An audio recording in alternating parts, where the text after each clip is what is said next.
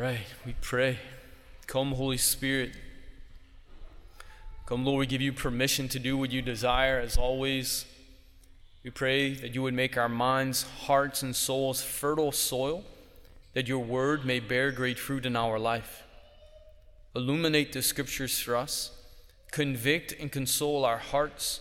Speak, for your servants are listening. Hail Mary, full of grace, the Lord is with thee. Blessed art thou among women, and blessed is the fruit of thy womb, Jesus. Holy Mary, Mother of God, pray for us sinners, now and at the hour of our death. Amen. So it's the beginning of the semester. We have folks kind of trickling in last week, this week. Is going to continue to happen, right? Lots of things going on in mind and hearts, particularly for students and for faculty or staff as well. Like, okay, this is the year that I'm going to do all the things that I've wanted to do, right?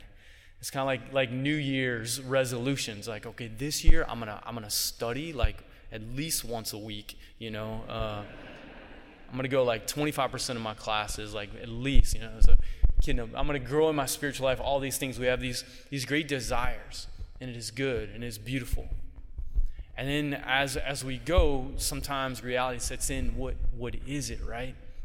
Now, one of the things that begins at school or in class, a lot of times students, right, ask questions to their teachers. Hey, what about this? Hey, what about this? So this was happening today in the gospel. Someone's following Jesus and they ask him a question. And this question actually was a fairly common question at the time for the Jewish people. So they asked him, Lord, will only a few be saved? Will only a few be saved? And then this question is coming from a Jewish perspective here. So the question was basically this. Like, are all the Jewish people, because we're all the covenant people, like, are we all going to be saved or not everybody? Is basically what it was. And so Jesus gives an answer, and his answer for us is a little, like, let's be honest, is a little uncomfortable. We'd rather him be like, yeah, everybody, woo, it's great. But he says to them, strive to enter through the narrow gate. And he just continues to move through there, right? Many will attempt to enter, but not be strong enough. And then he goes on and on, saying like, hey, there's some folks who think they're going to be in, and they're going to be knocking on the door like, hey, we were podnas, like I heard you preach, we had dinner together. And he's like, nope, sorry. And so this is like kind of hard. And then he goes to say, oh yeah, remember the prophecies about the Gentiles? Like, a lot of them are going to come in. And so what's going on here? We could teach a whole class on this. So I'm going to be skimming the surface here. But one of the fundamental things that Jesus is trying to teach him at the time, and then us here now, the first is like for the Jewish people, hey, just because you're Jewish doesn't mean you're getting in. It's not about just like having a tag, like, oh, got my tag. So like today for us, right, it's like just because you're Catholic, just because you haven't killed anyone, doesn't mean that we're getting in. It's a sober thing for us to think about and to have. And again, it's not something like beginning of school, like, sweet, if I'm going to pick a gospel passage, this is the one I want to talk about. Not really, to be honest. But it is beautiful, actually, for us to set this before our eyes, because if we look at it with the eyes of faith, it puts everything in our life in proper perspective. Puts everything in our life in proper perspective. What do I really desire? What am I really longing for?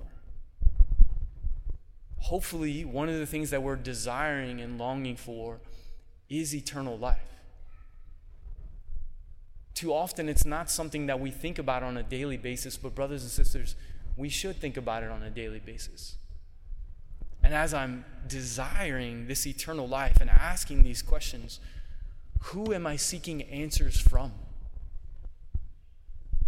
Who am I seeking answers from? And if the answer to that question is not Jesus and the church that he established, then we're going to be confused. So here we are, beginning of this semester. Again, where do we move? What does it mean to gain eternal salvation? Again, I'm just skimming the surface here, right? So we're just skimming the surface. It begins with faith. None of us can save ourselves. It is impossible. There's not like a good enough grade on your conduct report card that's going to get you into heaven. Just not happening. Only the Lord can save us. And it has to begin with faith in him. Jesus, I, right, am a sinner. And I need your grace and mercy to experience forgiveness for my sins, the beginning of divine life here, and ultimately life with you in eternity. I can't do that on my own. Again, I need to repent, of the particular sins that I've committed and come to him. And most of you, I presume, are already baptized, right? Then we enter into the sacramental life of the church, beginning through baptism, center our lives around the Eucharist. Blessed be the name of the Lord. We have confession, and it's like unlimited times that we can go. I mean, that's great. It's a wonderful thing. I go all the time. I need it. I'm a sinner, Praise the Lord for his mercy. And then to begin from there, so beginning with this faith, and I'm entering into the sacramental life of the church. And then I need to perform works of charity. When I say works of charity, works of love, like the Lord, the two basic commandments, love God and love my neighbor.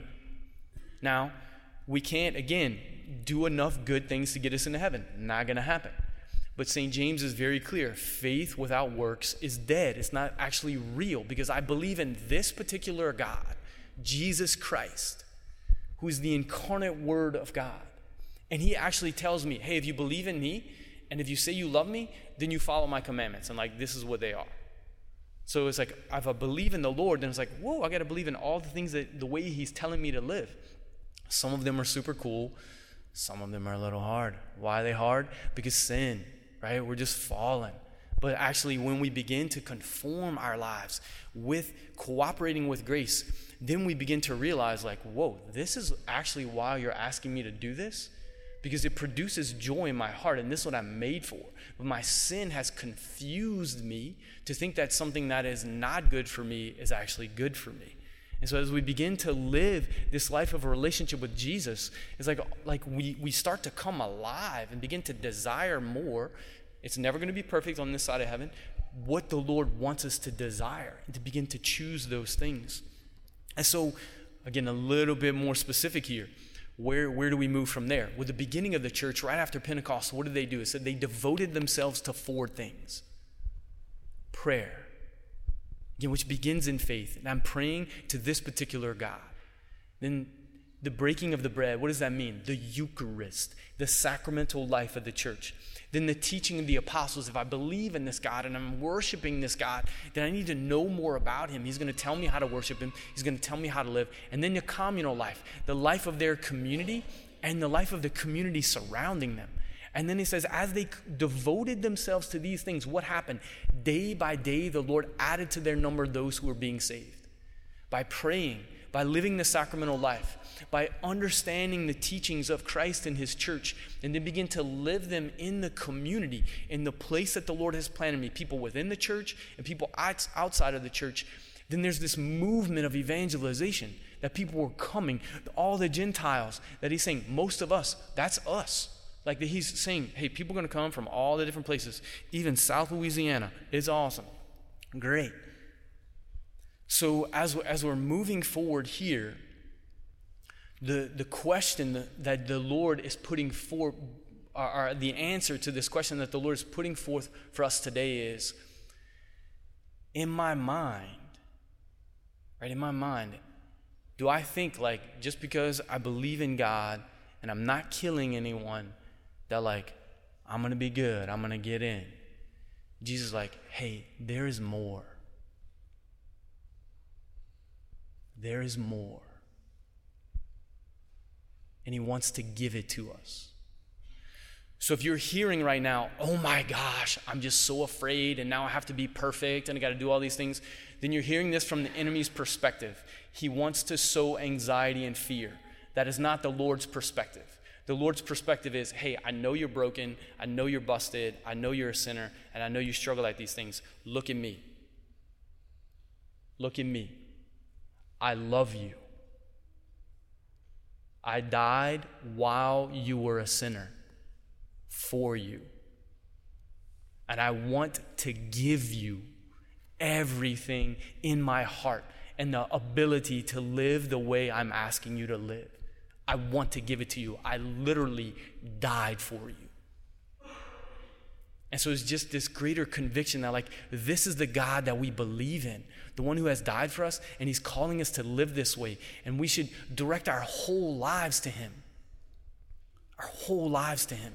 And to be aware that sometimes we just got to wake ourselves up from this mediocrity and this slumber, that we can slowly just move further and further away from him and put our souls in danger of eternal salvation.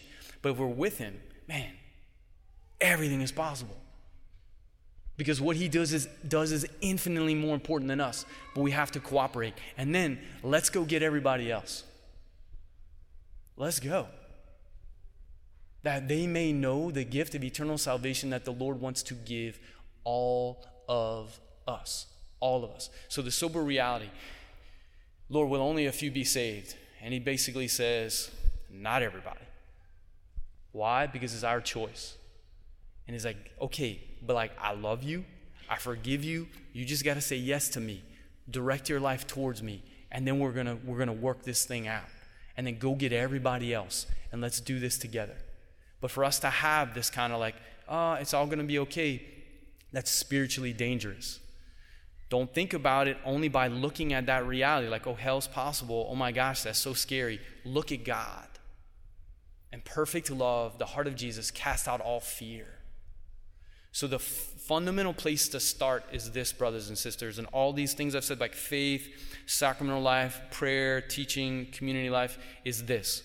Let God love you in your sin.